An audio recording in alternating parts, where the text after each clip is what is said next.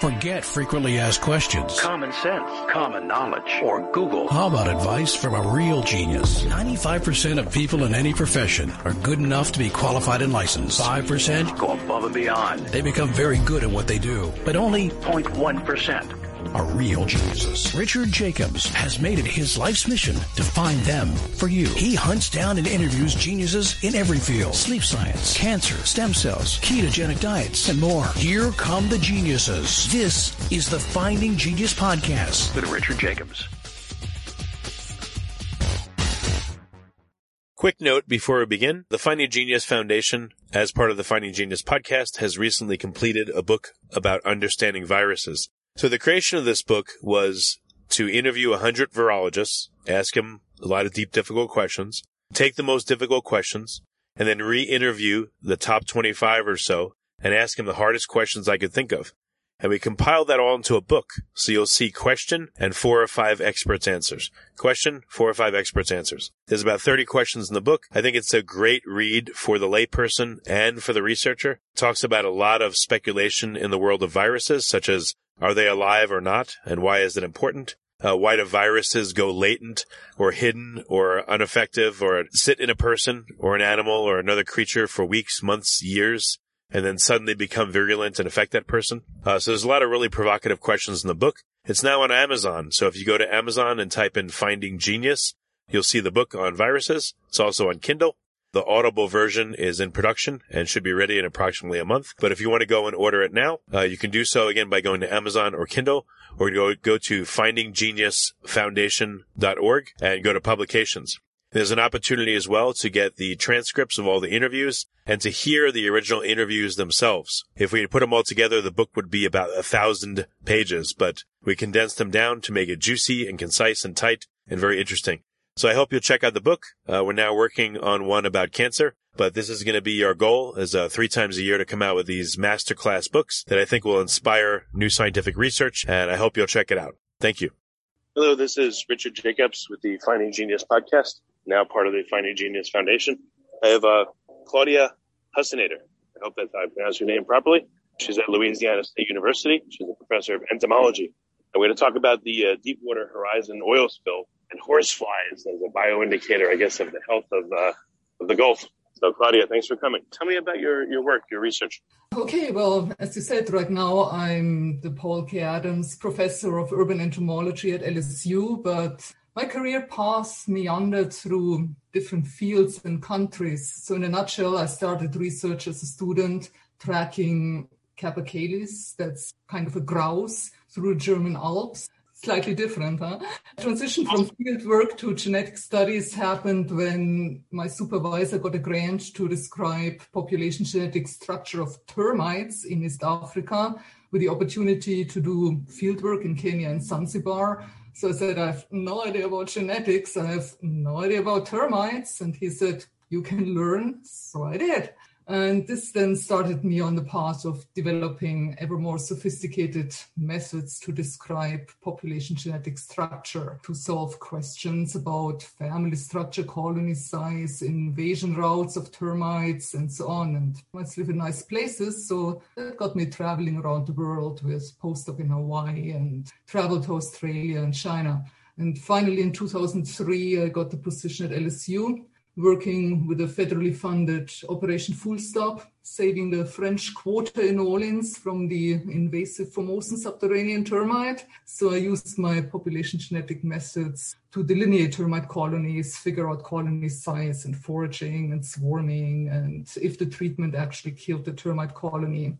And that would have been the rest of my career, but funds dried up in 2010.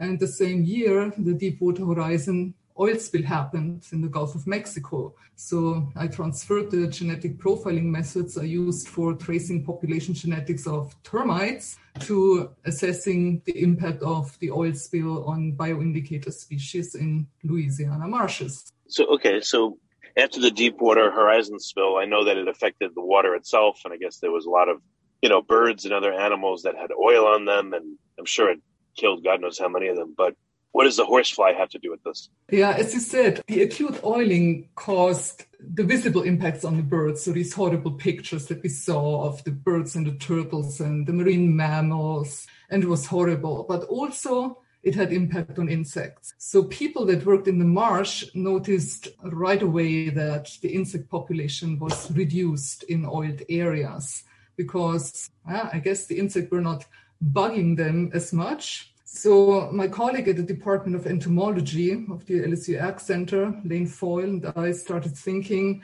what insects would be good models to measure the impact of the oil spill? So we needed a native species that completes its entire life cycle in the marsh instead of just looking at a transient visitor.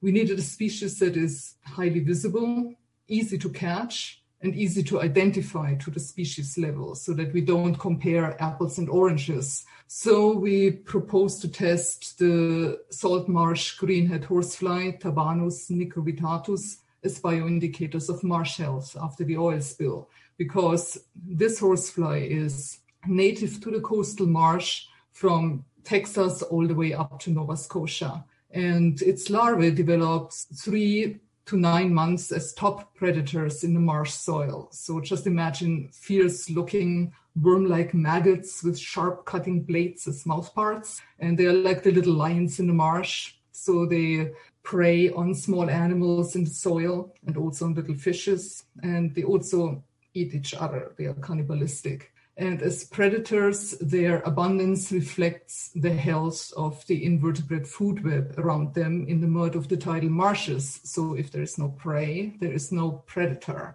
And with all these criteria for a bioindicator fulfilled, we devised methods to measure the impact of the oil spill on horseflies. So what the horseflies, they just hang out on horses, or do they hang out on other creatures? Like, I don't think there would be, I don't know, a lot of horses hanging around the Gulf, or are they?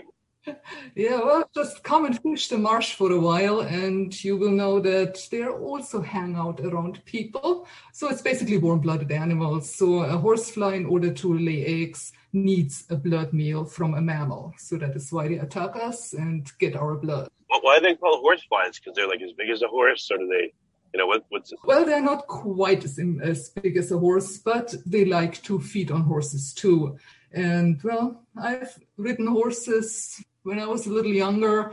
And when a horsefly bites a horse, it can make your horse buck and run for the hills.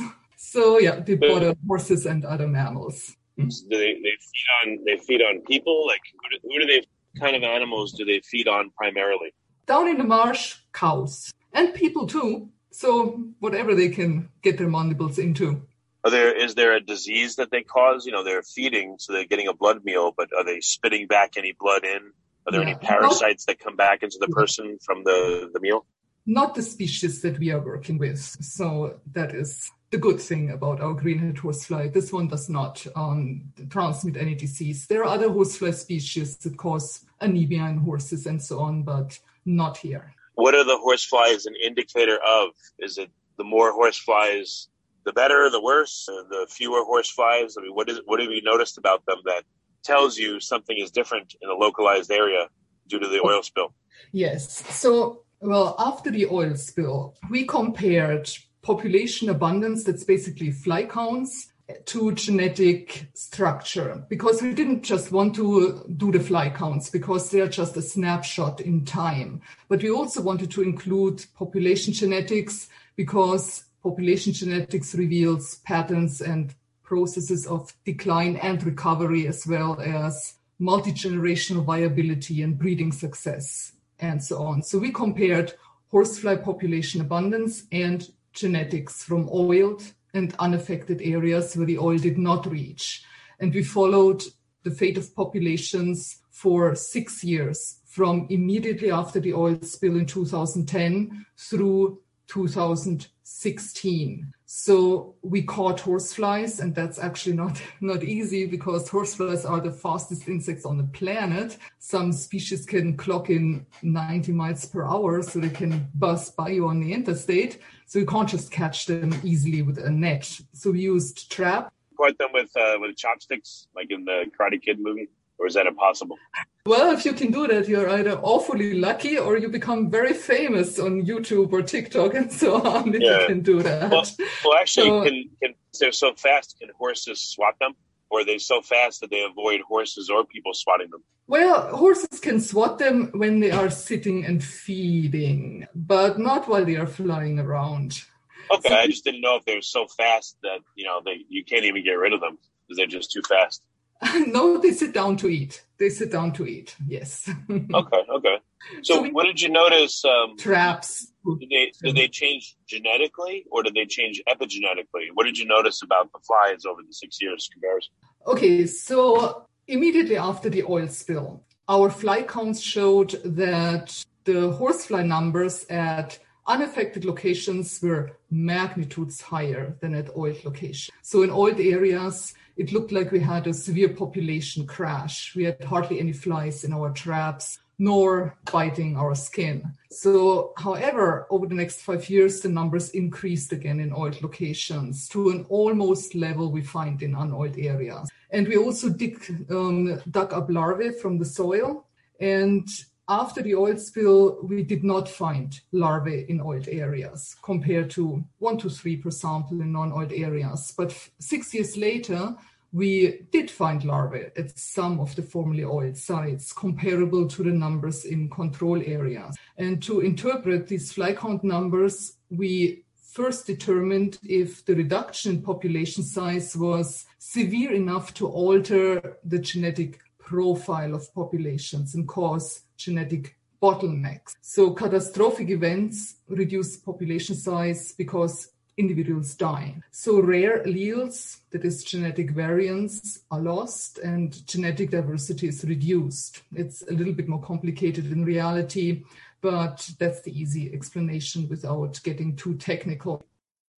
Before we continue, I've been personally funding the Finding Genius podcast for 4.5 years now, which has led to 2,700 plus interviews of clinicians, researchers, scientists, CEOs, and other amazing people who are working to advance science and improve our lives and our world. Even though this podcast gets 100,000 plus downloads a month, we need your help to reach hundreds of thousands more worldwide. Please visit findinggeniuspodcast.com and click on Support Us. We have 3 levels of membership from $10 to $49 a month, including perks such as the ability to see ahead in our interview calendar and ask questions of upcoming guests, transcripts of podcasts you're interested in, the ability to request specific topics or guests, and more. Visit findinggeniuspodcast.com and click Support Us today. Now back to the show. Why would genetic diversity be reduced? Because there's less sexual reproduction and less mixing? Yeah. So if you take the individuals out of the population, fewer breeders, just by chance, by stochastical mechanisms, you lose the rare genetic variant. But the allele number, the number of the genetic variants, goes down faster than the heterozygosity. So heterozygosity means you have different alleles on corresponding chromosomal loci. So what we measure is the heterozygosity excess for several generations, and that can be used as a signature of a genetic bottleneck. Are there more heterozygous traits than homozygous? Is that why? No, not really. The loci that we use are actually not coding genes. They are, we call them microsatellites. They are repetitive sequences in the genome. They don't code for genes, but they are good as population genetic markers because you get half of your DNA from mom and half of your DNA from dad. So they reflect the ancestry and the family structure and the fate of the population, basically. And when so after a few generations, heterozygous traits would probably disappear, right? But they would be supported by, I guess, more diversity, more breeding, and it would stay longer in the population? Well, if you have a large population with random mating, your heterozygotes to homozygotes get into a balance. But when you disturb that balance by taking out breeding individuals, killing them with oil, then you get this imbalance where you have reduced allele numbers but higher heterozygosity. So I know it's a little bit complicated, but I do the best I can to explain it. What was in the stomachs of the horseflies? Did you look?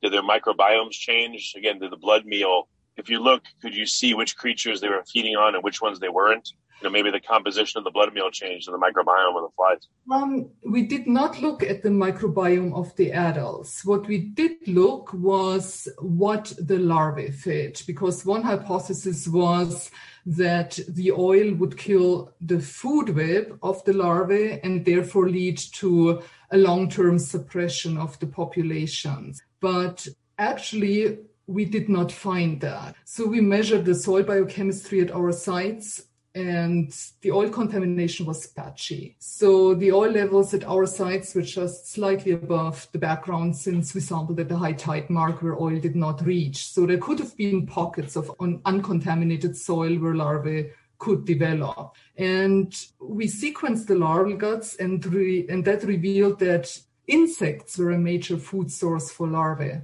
However, we did not detect a lack of major food web components at sites with no larvae. So we think that the crash in the adult population led to the disappearance of the larvae, and that led to a reduced fly population in areas where oil had made landfall for several years, until there was enough immigration again to achieve a viable number of breeding individuals in the area to get the fly numbers and the population genetic structure back to normal.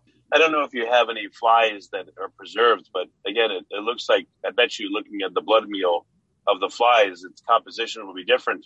If they fed on, let's say, horses and cows and people, and all of a sudden you saw like a much reduced blood meal coming from cows, you could theorize, okay, the cow population went way down, but the human population and the other populations were fine. So, looking at their blood meals, if you could access them, you might see some of that stuff.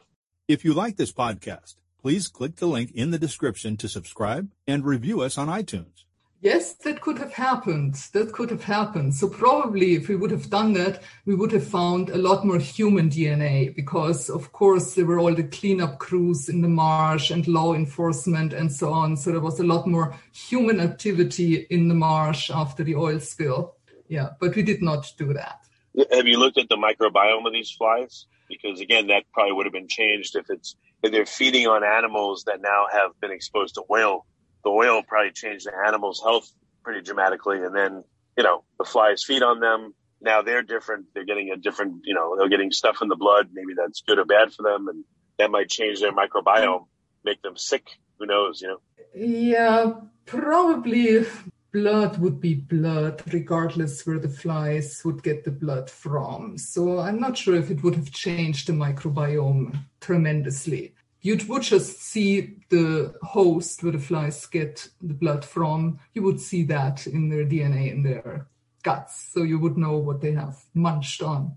Well, again, if the creatures that they eat are affected by the oil, that would change the composition of the meal, of the blood a little bit of that creature that they're eating. So I just figured that would maybe change them. But again, separately, so has anyone looked at the microbiome of these flies? Has anyone tried to see what's in there? No. Well, yeah, maybe it's just an idea to do in the future, but if not.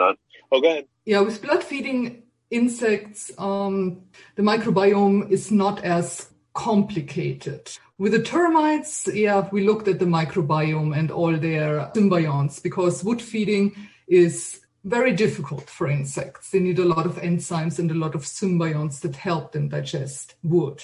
With blood, that's easy, straightforward. So you don't need a lot of microbes or symbionts in your gut to help you with that. It's high energy to eat on blood.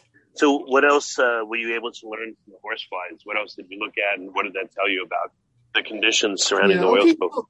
Yeah, so all the population genetics that we did, so we first saw that the horseflies in oiled areas suffered a severe genetic bottleneck. So that was consistent with the population crash. That is what I talked about, that when you lose breeders in a population, the population goes through a genetic bottleneck and you lose rare alleles. So we found bottlenecks in oiled areas, but no bottlenecks in control areas. However, 5 years after the oil spill, the bottlenecks in oiled areas started to disappear. And in 2016, we did not see any more bottlenecks. So to find out what mitigated the bottlenecks, we looked in detail at the overall population structure. So we assigned hundreds of individual flies from 26 populations collected from 2010 all the way through 2016 to genetic clusters based on the similarity of the genotypes.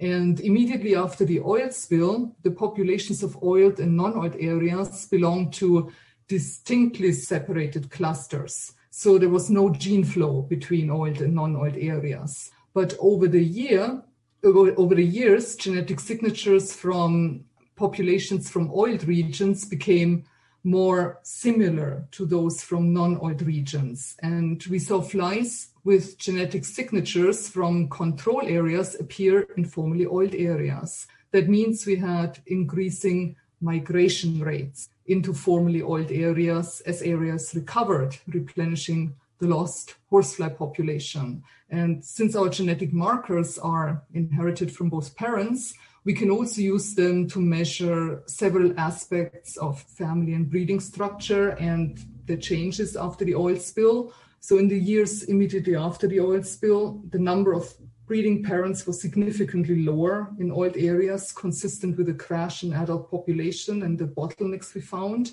But in 2016, the number of parents and family groups had significantly increased in formerly oiled areas and were comparable to the numbers in control areas. So in summary, we think that immediately after the oil spill, the adult and larval horsefly population crashed. The population crash in oiled areas left its mark on the genetic structures of tabanid populations with low migration rate, genetic bottlenecks, fewer breeding parents. But finally, in 2016, the population genetic parameters reached levels typical for control areas, which we interpret as recovery.